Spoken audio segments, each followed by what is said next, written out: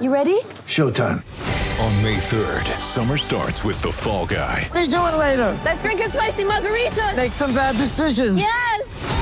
Audiences are falling in love with the most entertaining film of the year. Fall Guy. Fall Guy? Fall Guy. That's what the poster said. See Ryan Gosling and Emily Blunt in the movie critics say exists to make you happy. Trying to make it out? Nope. Because I don't either. It's not what I'm into right now. What are you into? Talking. Yeah. The Fall Guy. Only in theaters May 3rd. Rated PG-13.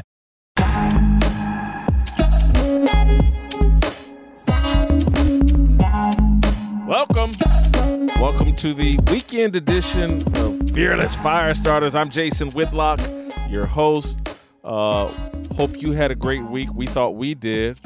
We started out on Monday talking about Pride Month and where it came from and who's really to blame. And it's us. It's not them. It's our fault. Take a listen. All right. The in-your-face sexual depravity showcased at the LGBTQ plus Pride celebrations acts as a mirror for the rest of us. It's a reflection of the culture Christian heterosexuals built, tolerated, and or enjoyed the last 60 years. We allowed the centering of our sexuality in all aspects of American television, music, cinema, art, and culture. We sold hamburgers, magazines, cars, football, and everything else with sex. We giggled when Carl's Jr. decorated cheeseburgers with scantily clad supermodels. We dined at Hooters. We danced to Too Short's Freaky Tales, Naughty by Nature's OPP, and Two Lives Cruise. We want some. We love Sports Illustrated swimsuit issue, the Cowboys cheerleaders, and Charlie's Angels. What do we always say? Sex sells? So it's disingenuous and naive to be shocked that, given the opportunity and leverage, the gay movement is selling its lifestyle with sex. They're simply mirroring the behavior of the formerly dominant culture. We made Pride Month and all the debauchery and grooming that comes with it inevitable. Like all problems, the solutions start with the Christian man or woman in the mirror. I had this epiphany this weekend while perusing Twitter and drinking in the disgusted tweets featuring videos of child-friendly debauchery at pride parades.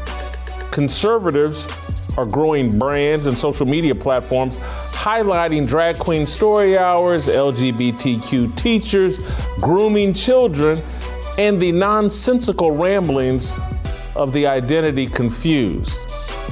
I'm going to show you 3 different videos that kind of demonstrate, what I'm talking about, these social media platforms that are showcasing this stuff and building a following by showcasing what the LGBT movement are doing. I believe the first one is a group at a pride parade in Washington, D.C., and all these videos, these 3 are all from the Pride Parade in D.C., where a reporter is interviewing people about their identity and what they identify as. I'm gay. Yeah. What age did you know that you were gay? I think at like 10 I knew that I think at 10, but I wasn't clear on my gender. Yeah, I think it was around like 10 as well when I started questioning if I was bi, and then since then it was kind of like a slippery slope because I was like, am I bi, omni, lesbian, and then I kind of like came to the point, and then now recently I've been like, am I pan? But then I think now I'm starting to realize that I'm queer. But yeah, it started around 10. It wasn't like fully formed, but I guess like that's when I realized, wait, that's a possibility. Yeah, I am genderqueer, transmasc, and queer. What's transmasc? Transmasc is like people under the non-binary umbrella identifying like or presenting masc. Masculine? Yeah. What about you? I'm trans and my sexuality is unlabeled. I use he, him pronouns. Yeah, and I use he, they pronouns. Tell us what you guys identify as. We're asking everyone here today. Gay, cis, what is it? Cisgender male. There we go. I don't know. Gender neutral or gender fluid. I think that's what they said. I don't know. I'm confused.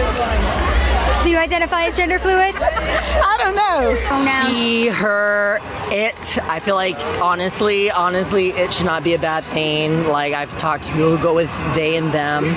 I'm like, well, in the grammar of things, how would you want to represent yourself? I was like, I mean, I guess it, because it's like you're it. You're the it. Like it shouldn't be a bad name. It should just be owned. Gay. Yes.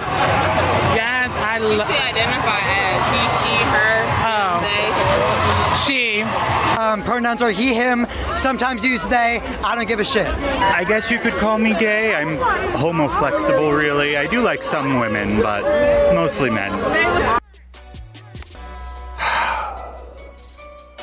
I'm gonna show you more because I want us to fully understand what we have wrought with our own behavior. And so I think this next video is adults explaining why kids need to be at these pride parades. I noticed there's a lot of kids in attendance here this year. Are there always this many kids? And also, do you think it's a good thing? Absolutely, and it is a great thing because I feel like making sure that children are aware of what is around them is important, you know?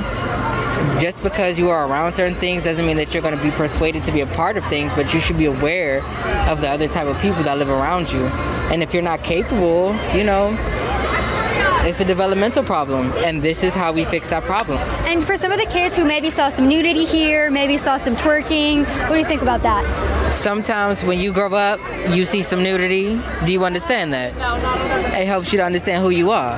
Sometimes you're going to see some twerking. I absolutely love it. I work at a Montessori daycare, and we are very open sexuality based with our children. We have several children that are non-binary, very queer, and it's just a beautiful community, so I love to see it here as well. They get the chance to see such a diverse culture. They get the chance to be open to whatever their body or their mind is telling themselves. They get to learn that at such a young age, and I love that for them. A lot of people like that are claim to not be homophobic say that like they shouldn't get their kids involved. They shouldn't get kids involved with this type of stuff. But I think that like it should be adding little kids to it. It kind of helps normalize pride. I am so excited for our future because I know that it's going to be way more open and like accepting, and I'm really like happy that I see children here all the time. I think they need to be showed from when they're young to be accepting of stuff. So I think it's a good thing. Honestly, I feel like your kids should understand that it is actually okay to be who you want to be at your age.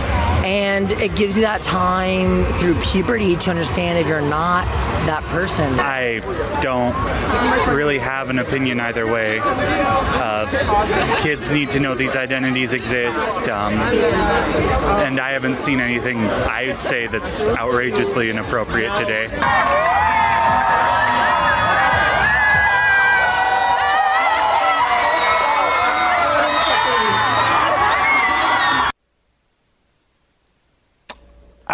You know, because at the end of that second one, we saw the third one. So I'm not going to show the third video because there was a separate video just showing what the guy was doing at the end, and that there were kids, coming in right behind that naked guy with the breast or whatever that was twerking on the police officer and ran the police officer off.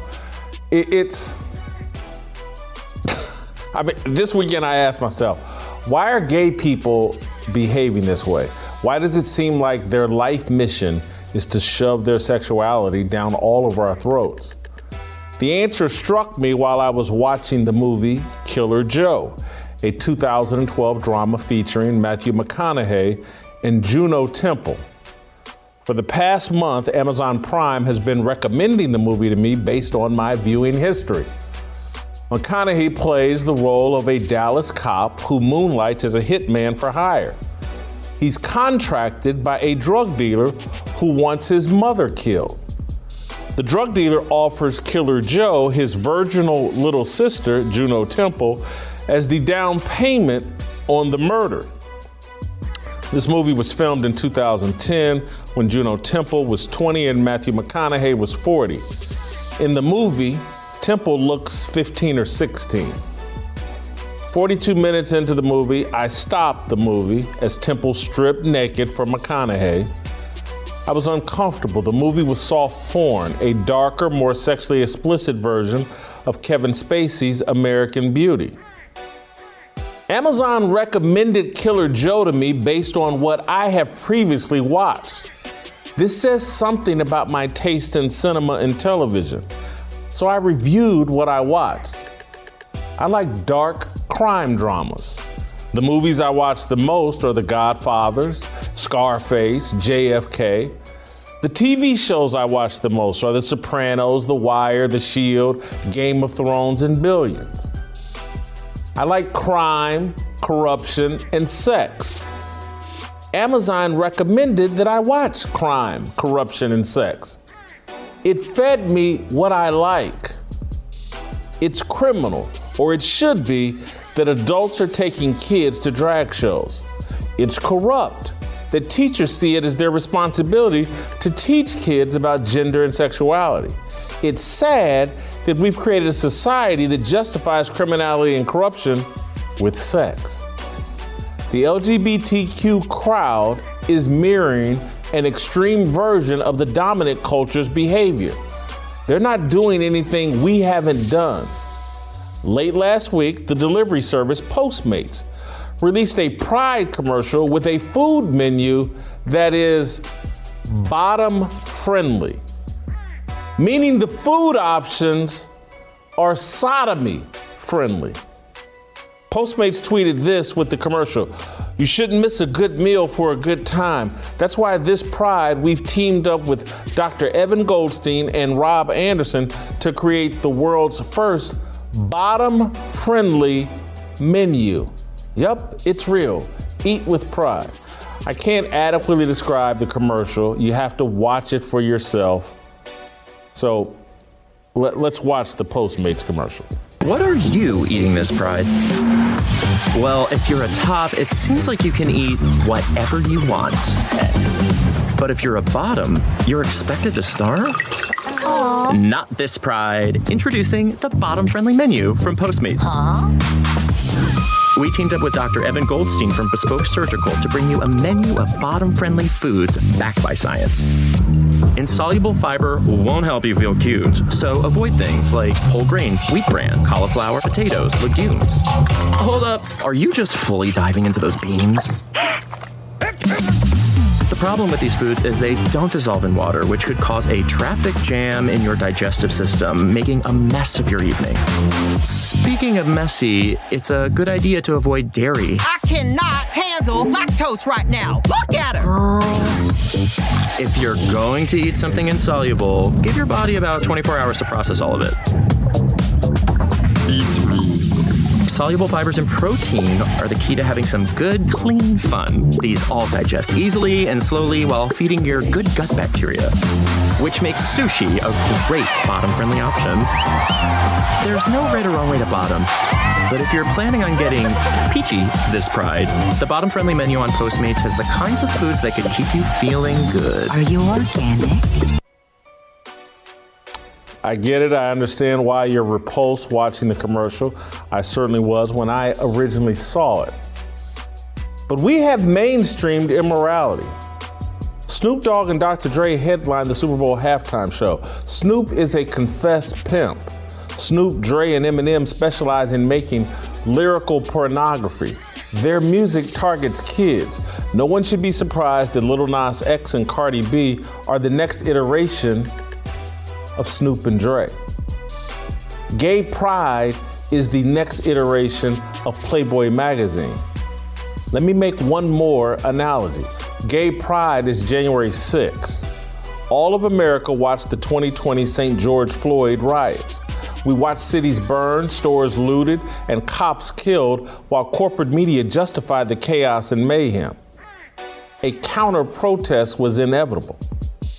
For decades, popular culture and corporate media have celebrated heterosexual depravity.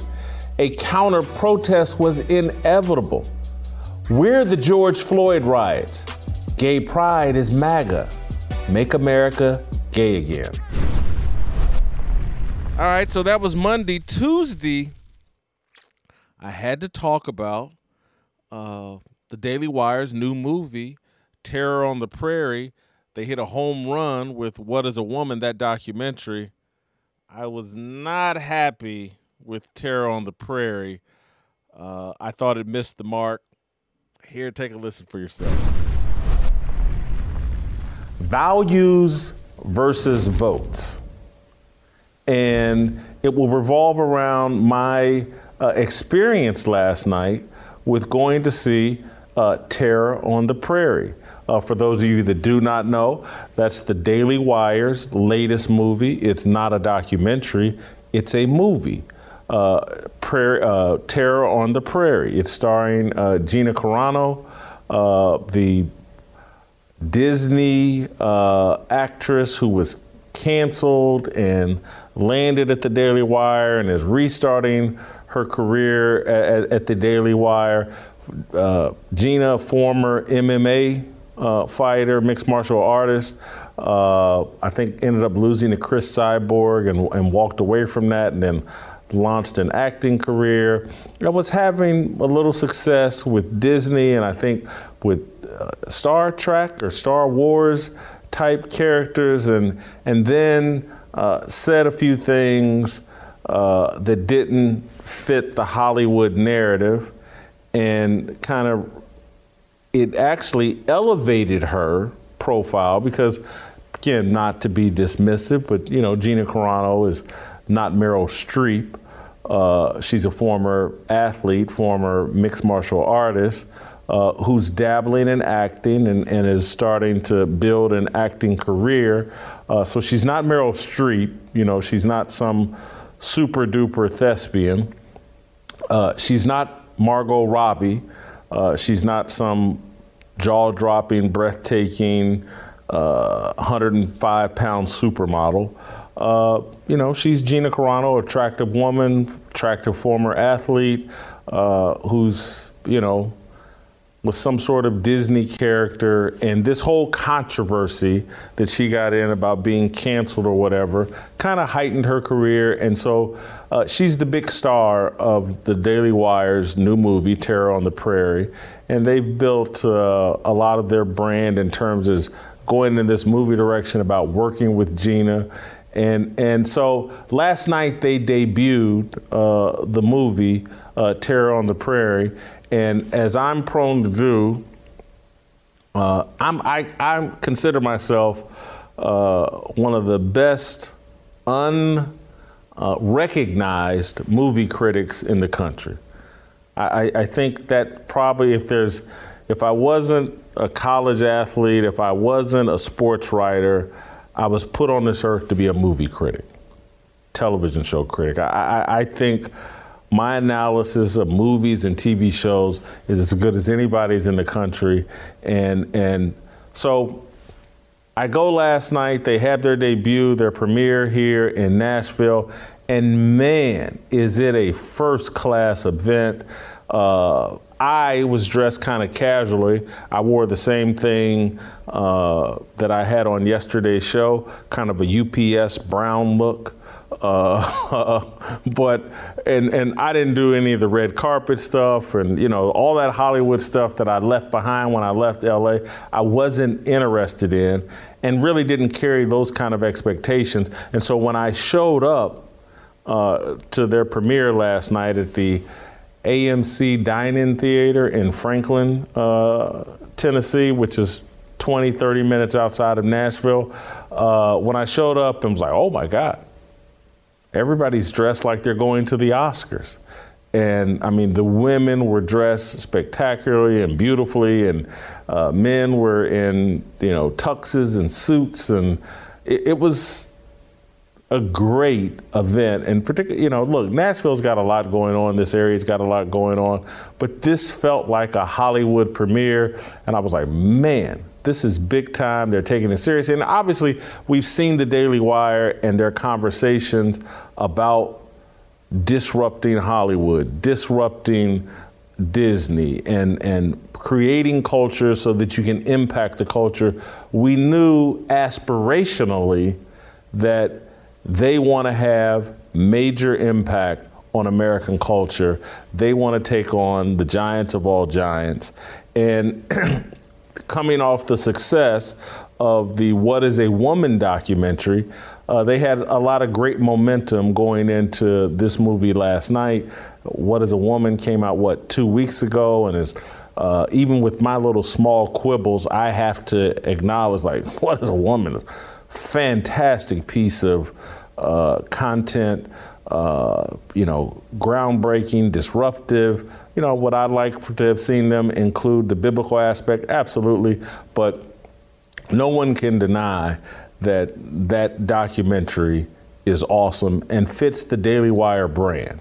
The Daily Wire is a disruptive organization. It's being disruptive in the media space. The Daily Wire, I believe, over Facebook has more traction, more reach than the New York Times or any other media outlet. Their stable of talent is second to none. With Ben Shapiro and Matt Walsh, who I've already mentioned, Andrew Klavan, Michael Knowles, Candace Owens. They're being very, very disruptive in the media space, in the political media space. And What is a Woman? So I'm kind of reluctant to say this because it's being disruptive in the documentary space. But Terror on the Prairie, not disruptive. And so I want to start here and play the movie trailer because this is a Western movie starring Gina Carano. I would say it's set in the 1870s, I believe.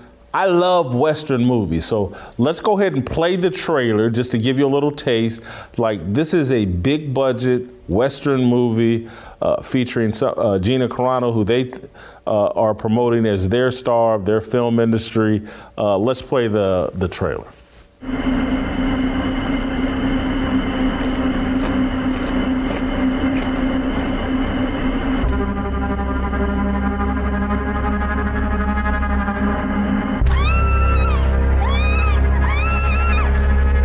Pack the wagon and take our children out of this godforsaken place.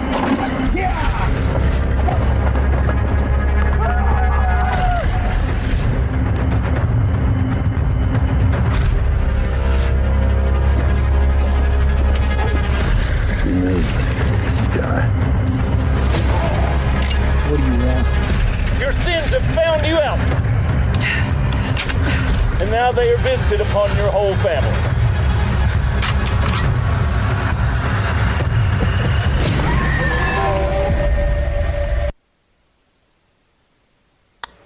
Giving you a little taste of the trailer.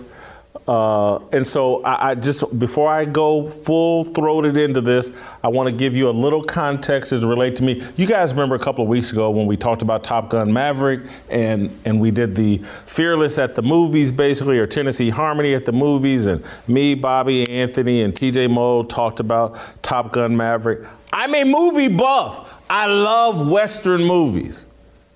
Love Western movies. And so just to give you a little bit more context, when I say I love Western movies, I want to tell you what kind of Western movies I love. And so here are my top 5 movie Westerns of all time. Pale Rider is at the top of my list. I love the movie Pale Rider. I love Clint Eastwood in the movie Pale Rider. I love the whole story of Pale Rider and a little mining town out west, probably in Sacramento or somewhere, and they're being taken advantage of, and Clint Eastwood's character, there's a little girl that halfway in love with him, and I think the mom is halfway in love with him, and he saves the whole town and shoots up the bad guys and rides out of town. And Pale Rider is playing all biblical scriptures of the pale horse and the apocalypse, and Pale Rider is a great movie. Awesome movie. I can watch that anytime. I think it came out in like 85, 86, somewhere around that.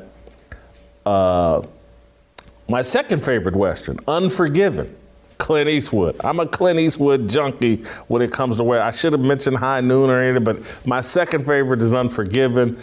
Awesome, awesome movie. Well,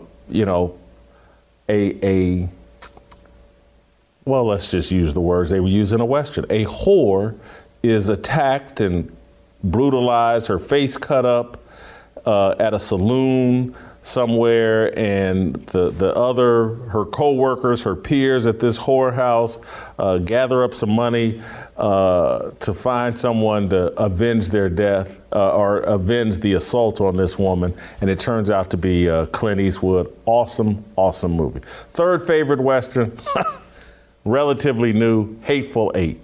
I mean, if you want to laugh, if you want to see Samuel L. Jackson at his best, clever. There's so much clever dialogue. To me, The Hateful Eight, anybody remember the show Deadwood on HBO? The Hateful Eight has that kind of clever dialogue, twists and turns. It's hilarious. It's shocking, some of it, but I love The Hateful Eight. Samuel L. Jackson, awesome in the Hateful Eight. Django Unchained would be my fourth. Love Jamie Foxx. What he did in that movie, it's a movie that I've rewatched several times. The scenes at the end where Jamie Foxx is shooting up everybody and shoots the way. It's hilarious. It's a great movie. Love Django Unchained. And then if you love Pale Rider like I do, you got to give it up for the original Pale Rider, which was basically Shane. The movie Shane with Alan Ladd. And that was kind of the blueprint. Pale Rider is really just a remake of Shane. So I just wanted to give you all that context before I go into Terror on the Prairie and why I'm framing it about values versus votes. That's my theme for today. And I say that because the Daily Wire is a political news organization that's a conservative political news organization. And people are attaching their hopes for change in the American culture to a political news organization. And one of the things we should have learned by now is that political people and political organizations are going to eventually let you down because the vote is more important than the values. And so as I talk about Terror on the Prairie, I'm going to try to explain to you how we're bringing unreasonable expectations to a political news organization that, like all politics, whether Republican or Democrat, they wet their finger, put it in the air, see which way the wind is blowing, and they're going to eventually bow to that wind. Because, again, votes matter more than values. And the reason why I'm bringing all of this up, and I'm going to, when I'm done talking about this, it's all a story about why what we're doing here at Fearless is highly important and what this whole Fearless Army thing is about. I hope the guys at the Daily Wire know I still love them and support them, but I got to speak the truth. Terror on the Prairie, not good. Wednesday, I moved on. Michael Che of Saturday Night Live. He's another guy to break from the liberal stranglehold that, everybody on January 6th is a nut job and the worst humans on the planet. Comedy is important. I try to explain why. Take a listen. The Saturday Night Live host, weekend host update, Michael Che. Michael Shea took to Instagram yesterday, I believe, and the Daily Caller wrote about it because he posted some things on Instagram and then took them down.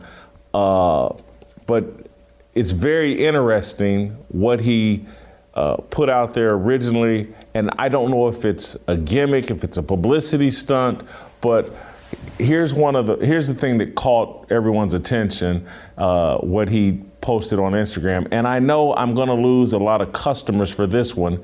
January 6 hearings, poof, more like January sick, S-I-C-K, of hearing about this crap. So he knows this is going to be controversial. He knows he's supposed to stick to a script. He knows that this is going to bother the left and perhaps jeopardize his standing if he goes off the script and says, look, the January 6th thing is a joke, this hearing, and then after he deleted that, he went on to further post some other things trying to clarify. One is smart fans know exactly what side I'm on and how I feel about all this. I mean, enough is enough. We're being failed. I'm watching these hearings and I'm seeing the same thing you're seeing. And I'm just like, is anybody seeing this? Then he posted, sorry, I know I can lose a lot of my endorsements for saying this, but America, you know what to do already. It's unclear. And then, I'm sorry, this is the Daily Caller saying it's unclear whether Shea's smart fans will ever understand how they mock him for his punctuation. He later goes on to say, people are saying I'm still being too vague about what side I'm on, so let me say it plainly in all capital letters. We, need to wake up, or we are going to lose this country. Michael Shea is trying to come out of the closet as MAGA. He's saying the same things. Now, is he being authentic about it, or is he following the lead and looking at the success of people like Bill Maher, who has turned his Real Time on HBO show into must-see TV every Friday because he has been consistently pounding the left. He's been consistently cracking jokes and building an audience and a following of everybody by being more fair with his comedy. I say this is important. Comedy is important. Comedy is a gatekeeper of truth. And that's why I connect comedians and clergy. They're supposed to be gatekeepers of truth. They're supposed to take to the public square and say things that are truthful and uncomfortable for others to hear so that we all can enjoy freedom of speech and we can all talk about the real issues affecting America. Great comedians are really smart. That's what George Carlin, these guys are geniuses. And they're geniuses at spotting the irony in life. And they're geniuses at calling out the establishment and taking on people with too much power. That's where Dave Chappelle has been operating in this space as it relates to the LGBTQ transphobe issue. Bill Maher has been coming out of the closet. It feels like he's been red-pilled. And now we have a guy on Saturday Night Live. Saturday Night Live is like the choir for the Democratic Party, for leftists, for atheists, for all the people that are trying to tear down America. They only crack Trump jokes. They've left Biden completely alone for the most part.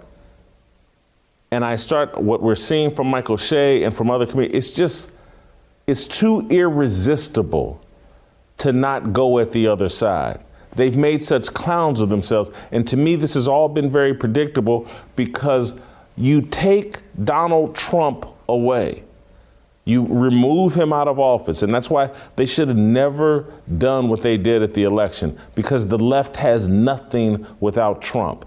Without Trump in the White House and them constantly bashing Trump and blaming everything on Trump, now the left has to actually defend the things that it's doing, and it doesn't stand up, and comedians are finding it irresistible. Michael Shea is dipping his toe into the water that Bill Maher and others have warmed up. And just Michael Shea, I think his real name is Michael Shea Campbell, but his dad named him Michael Shea, gave him that middle name as homage to Che Guevara, the Marxist revolutionary, the Cuban Marxist revolutionary. Again, that's never been who Michael Shea says he is, but that's what inspired his name and his father. So he comes from people that celebrated Marxist revolutionaries, but things have gotten so bad here in this country and so obviously bad, and things have become so farcical on the left that he can't resist the temptation of going after the January 6th committee, the January 6th hearing, and what a farce it is, and how we're demonizing people, wasting all this money, holding this TV charade up, because the left has nothing other than Donald Trump. That's what the January 6th thing is all. Don't talk about inflation. Don't talk about rising crime. Don't talk about a baby formula shortage. Don't talk about the stock market crash. It's January 6th. The people that stormed the Capitol, that's the worst thing, and we must get to the bottom of that. Oh, the riots of George Floyd and all that terrorism that happened then, that's nothing compared to January 6th. And so Michael Shea is actually coming in right where Jack Del Rio left off, the Washington Commanders. Everybody can see the stupidity, the hypocrisy of what the establishment is doing, what corporate media is doing. And Michael Shea is bucking back. And so I say hats off to him. That's just a warm-up for Thursday, where I really unloaded on LeBron James. Ethan Liming murdered at the I Promise School. LeBron James has virtually nothing to say about it. I'm going to tell you why. LeBron's a bigot. 5 years ago, LeBron James claimed a vandal spray painted the N-word on the gate of his Brentwood, California mansion. At the time of the alleged incident, James and his family primarily resided in Cleveland, and James was in Oakland participating in the NBA Finals. James's employees removed and painted over the racist graffiti before police arrived and could investigate. Nevertheless, when discussing the crime from the NBA's highest platform, James analogized what he and his family experienced to the mother of Emmett Till, the 14-year-old black boy murdered in Mississippi in 1955 for whistling at a white woman. Here, let's take a listen to LeBron James speaking at the 2017 NBA Finals. I mean, as I sit here on the eve of, one of the greatest sporting events that we have in sports, race and what's going on comes again, but it just goes to show that that racism will always be a part of the world, a part of America, and hate, in America, especially for African American, is living every day. And I think back to Emmett Till's mom. Actually, it's kind of one of the first things I thought of, and the reason that she had an open casket is because she wanted to show the world what her son went through as far as a hate crime and, being black in America. So it's like it doesn't, no matter how much money you have, no matter how famous you are, no matter how many people admire you, being black in America is tough, and we got a long way to go. For us as a society and for us as African Americans until we feel equal in America. So, spray painted graffiti that LeBron James and his family never personally saw, made LeBron James think of the pain Mamie Till felt over the murder of her teenage son. James, in my opinion, was lying.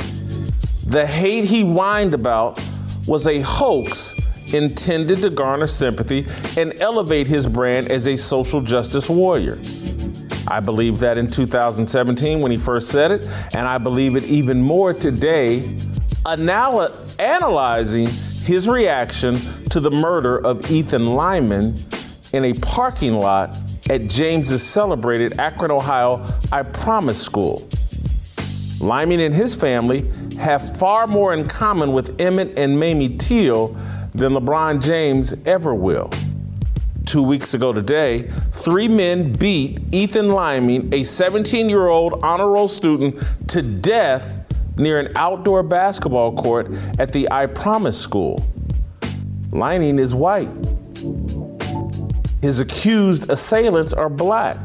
Lyman and 3 friends were joyriding in his car and shooting a water paintball gun. That water paintball gun we're picturing there, they were shooting that out of the car. They stopped at the I Promise school. 2 of Lyman's friends, 2 black teenagers, got out of the car with the water gun and approached 4 men playing basketball. According to initial reports, Lyman's friends fired the water gun at the men. 3 of the men chased Lyman's friends back to Lyman's car. Lyman, a 6'1" football and baseball player, stepped out of the car and tried to calm the situation. He was attacked. The 3 men beat him brutally. According to witness statements and the police report, the assailants punched and kicked Lyman after he was knocked unconscious on the ground. The assailants then allegedly prevented Lyman's friends from rushing him to a hospital. The assailants snatched one of the teenagers' cell phones as they tried to call for help, took Lyman's car keys, and moved his car to the opposite side of the parking lot. Lyman's 3rd friend ran away from the scene and called police. When the police arrived, Lyman was dead. Approximately a week later, law enforcement arrested the 3 assailants. They've been charged with murder and sit in jail on $1 million bonds. So let me give you a quick recap of what just happened here. 2 black kids shot a water paintball gun at 4 black men, sparking a confrontation outside a white kid's car.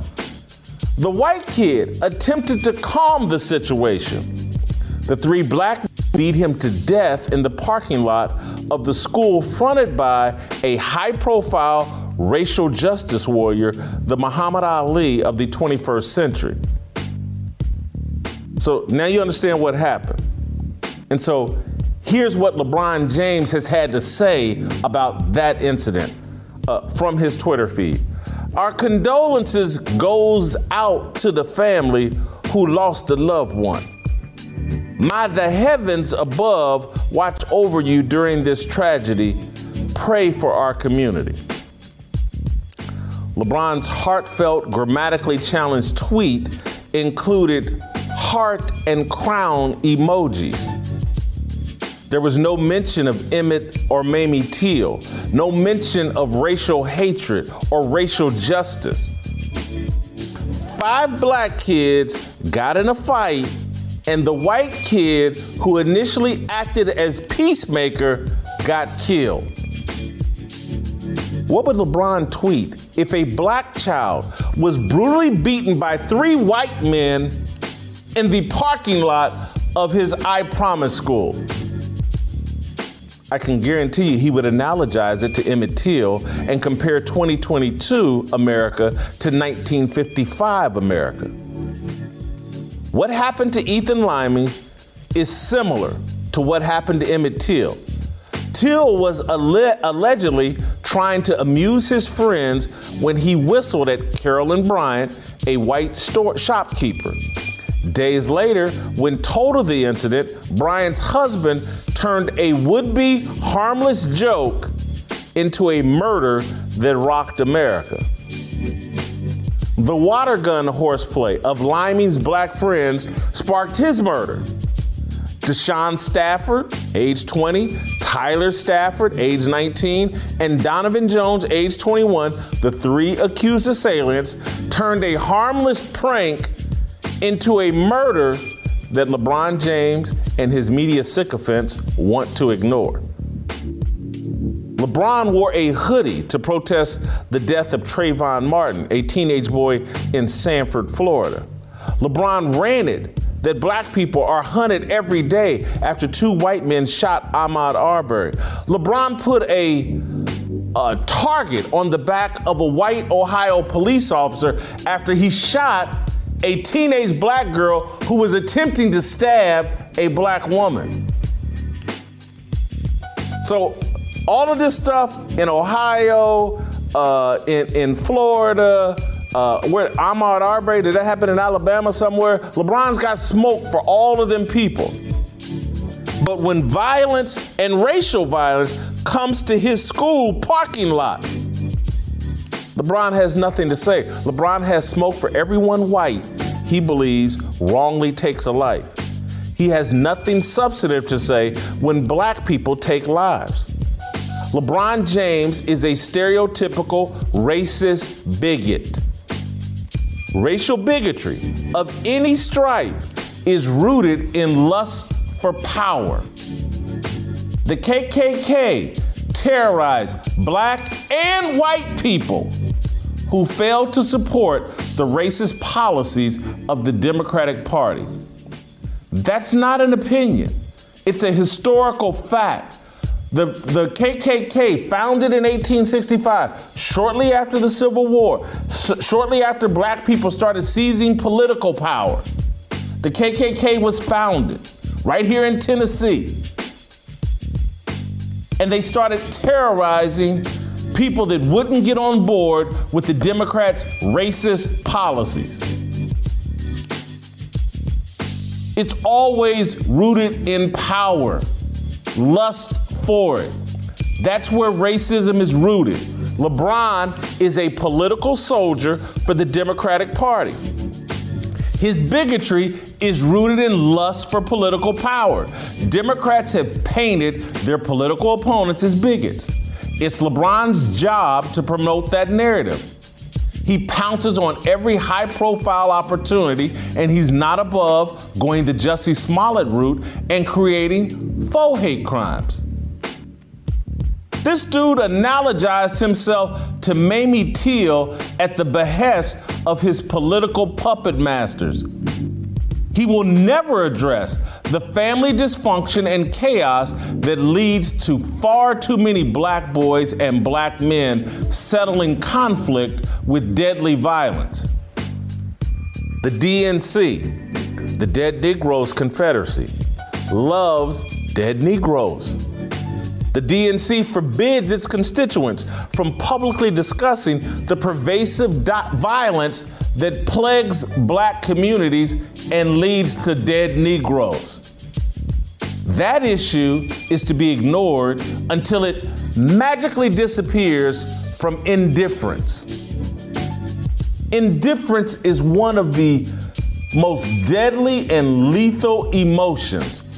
LeBron James is indifferent to the violence that killed Ethan Liming. LeBron, like many leftists, expects black men to randomly kill. I was fired up on Thursday. On Friday, we kind of just chilled out.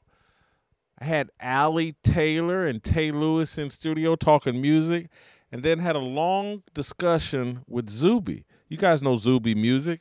He's a rapper, he's an author, a podcast host, public intellectual. You probably heard him on Joe Rogan. Now you get to hear him on Fearless. His backstory and his conversation, all fascinating. Zuby Udezu, did I get that last name right? Udezwe, close. Udezwe. I just know him as Zuby Music. I've been following his Twitter feed for a couple of years. It seems like he's an independent rapper from the UK, author of a new book, Candy Calamity, host of a podcast. I don't know if you know this, Zuby, but I used to host a podcast called Real Talk probably 10 years ago. And Zuby's podcast is called Real Talk with Zuby. He's a public speaker, entrepreneur, born in England, but raised in Saudi Arabia. Yeah, that's right. You got an interesting background, and that's kind of what I want to get into. I'm fascinated by Zuby, and now I want to learn why and what the backstory is.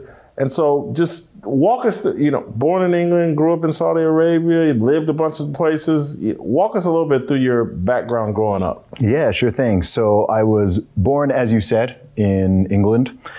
My parents are originally from Nigeria. That's my family background, Igbo ethnicity to be precise. When I was a baby, I don't remember this, of course, we moved to Saudi Arabia. My dad's a medical doctor. He got a job opportunity to work out over there in the Middle East, and we all went out there, 7 of us, my parents, myself, and my 4 older siblings, and all my earliest memories are in Saudi Arabia. When I was there, I went to an international school, so I was actually in the American school system from kindergarten all the way up until 5th grade. So for anyone who's wondering about my accent and why I don't sound like a typical Englishman, it's because of that. So I hear a little bit of it. You'll hear a little bit of it. Yeah, for sure. I don't sound like 100% American. Gotcha. But I don't sound British either. So it confuses people in both countries and all over the world. After 5th grade, I actually went to boarding school when I was 11 years old. So I went to boarding school back in the UK from the age of 11. So from 11 to 17, I was in boarding school from, I guess, what would be 6th grade onward. And then I did really well in school. I got top grades and everything, got into Oxford University, studied computer science there for 3 years. While I was in university, that's actually when I started making music and released my first album, when I was in my 2nd year of university. And then after that, I graduated when I was 20, took 1 year out and did my music full time for a year. And then I actually had a corporate job offer and I put it off for 1 year to work on my music. But then after that year, I moved to London, worked in the corporate world as a management consultant for 3 years for a big company. And then in November 2011, I took the big leap and became a full-time musician. So I've now been self-employed for over 10 years, doing all of my music. To date, I've now put out 6 albums and 3 EPs in total, performed all over the place, and added a lot of additional strings to the bow since then, especially since 2019. That's when I started my podcast. It's when I released my first fitness book, Strong Advice. And it's also when things just started to blow up for me and a lot of people in the USA started to discover me. Up until that point, my audience was primarily in the UK and specifically for my music. And now people know me primarily in the US, but honestly around the world and for a lot of different things. Yeah, I was going to ask that because let's say you got 1 million Twitter followers. What percentage of them do you think are American versus the UK? And then work, because if you don't follow Zuby on social media and you don't fully understand, hey, Whitlock's got a rapper on or whatever, but Zuby is far more than just a rapper. You're a public intellectual, and you've been, I think you've been kicked off or suspended for Twitter for, saying the transgender crowd's not a big fan of yours. I got temporarily suspended for saying "okay, dude" in reply to somebody. That's what I said. The tweet just said "okay, dude." Oh, you misgendered somebody? Is that what they were never specific. Someone was boasting about the fact that they sleep with more women than me, and I just said "okay, dude." And then a week later, I got an email from Twitter saying that my account had been locked for hateful conduct. And I was like, wait, what's going on here? Initially, I thought it was like a phishing, like a spam message or something. And then I tried to go on Twitter and yeah, I'm locked out of my account. And the offending tweet is literally, "okay, dude." And so I thought it was some type of mistake. I appealed to Twitter and then it got a human review and they confirmed the following day that I'd violated their hateful conduct policy. So of the 100,000 plus tweets I've put out there, the one that went past the line was me saying, "okay, dude." So did you say "okay, dude" before or after you announced you identified as a female and broke some weightlifting records. Yeah. And that stuff didn't get you in trouble? No, that didn't get me in any trouble at all. That was February 2019. So that was the flashpoint. So I've been on Twitter since 2009. And it took me 10 years. At the beginning of 2019, I had about 18,000 followers. And that viral deadlift tweet blew up. That's how millions of people across the world discovered me from that, from the Joe Rogan to Tucker Carlson to Piers Morgan, Ben Shapiro, like people all over the map in all these different arenas. That video was seen by millions and millions of people. So that was the flashpoint where that was like a tipping point where I came onto a lot of people's radars. And then through that, people discovered my music and my podcast and my writing and my general thoughts and commentary. And ever since then, it's just been growing and growing and growing. So if you want to grow your social media account, identify as a woman. Yeah, female privilege. Yeah, that will do it for you. Wow. And so you said in 2019, you had 18,000 followers. Yeah. And now how many do you have? On Twitter, 820,000. Yeah. Across the board, I think about 1.3 million. And so I'm sure that's benefited and fueled your rap career and business and helped you get financially sound and successful. Yeah, definitely. And it's been a long grind. As I said, I put out my first album in 2006. So I think a lot of people don't realize how long I've been grinding on everything I do for. There's so many people, probably 99% of people who know me discovered me in the last 3 years, which is fine. But I think there's a lot of those people who missed out on the decade plus of real hustle that came before all of that. So some people might see it and go, oh, he just put out one tweet and things blew up. And it's like, no. There's a lot of grind that came before that, and a lot of grind that's come after it as well. I mean, that was February 2019. So that could have been a flash in the pan and then faded out and disappeared, as many things do. Lots of things go viral on the internet. But I've been able to maintain and sustain that and really continue to grow my audience and the amount of people I'm reaching through all the different channels of what I do. And honestly, life is really beautiful right now. Things are at a really exciting stage. I've sort of tipped into a whole new phase of my career and my life. And there's no one who does what I do in the combination that I do it, right? I mean, there are rappers, there are authors, there are podcasters, there are fitness people, there are socio-political commentators and so on. But what I'm doing and what I'm building in combination is totally unique. So that's interesting. And there's some trepidation around that, because sometimes I'm like, man, like I don't even know exactly what I'm doing or like where this all goes in the future. Where will things be 5 years from now, a decade from now?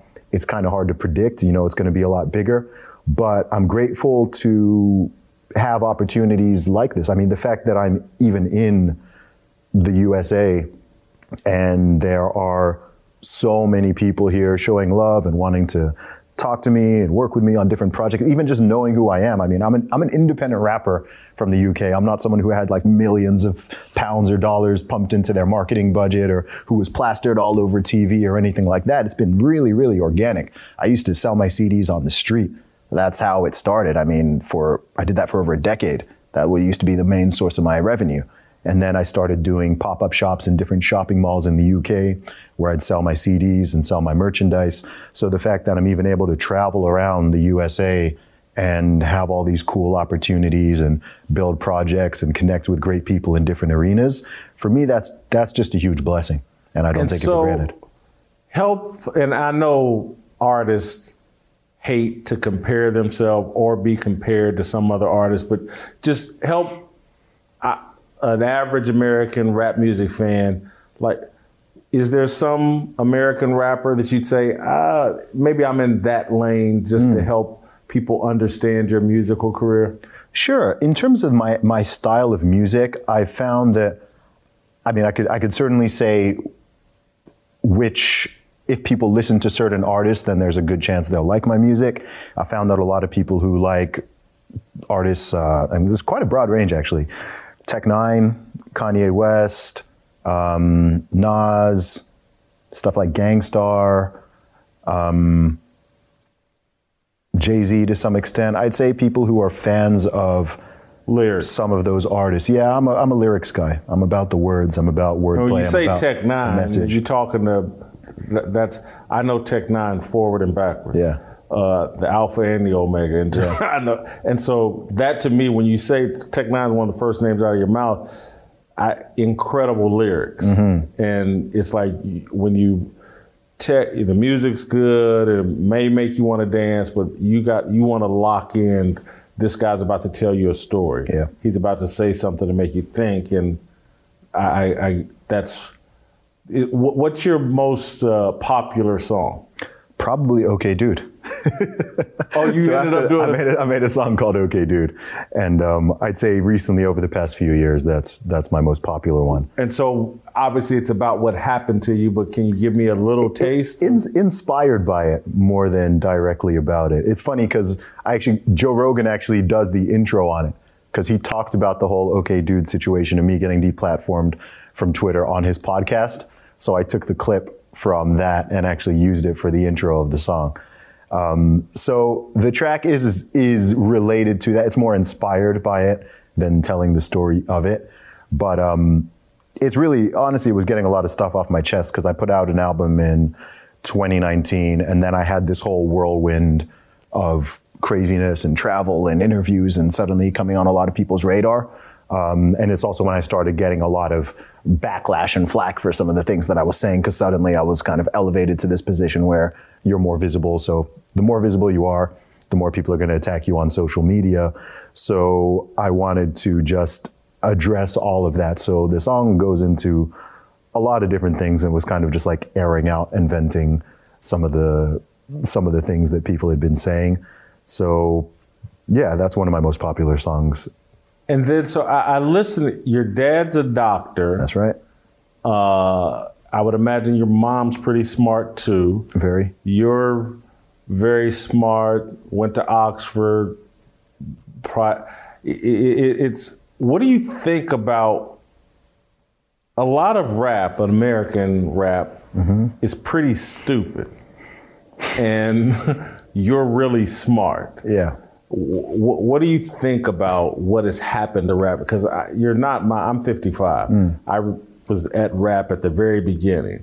And I loved rap the most when it was KRS-One and Public Enemy and even an X-Clan and just that whole era where there was a consciousness and it felt like rap was gonna really educate and elevate Black culture, and then it went another direction. And I'm just outsider who obviously probably inspired by American rappers. Yeah. What do you think of where rap music has gone? It's a great question. I'll be honest. I think when it comes to this particular topic, I do think that everybody tends to have a little bit of a bias on it based on their age and what they kind of grew up with.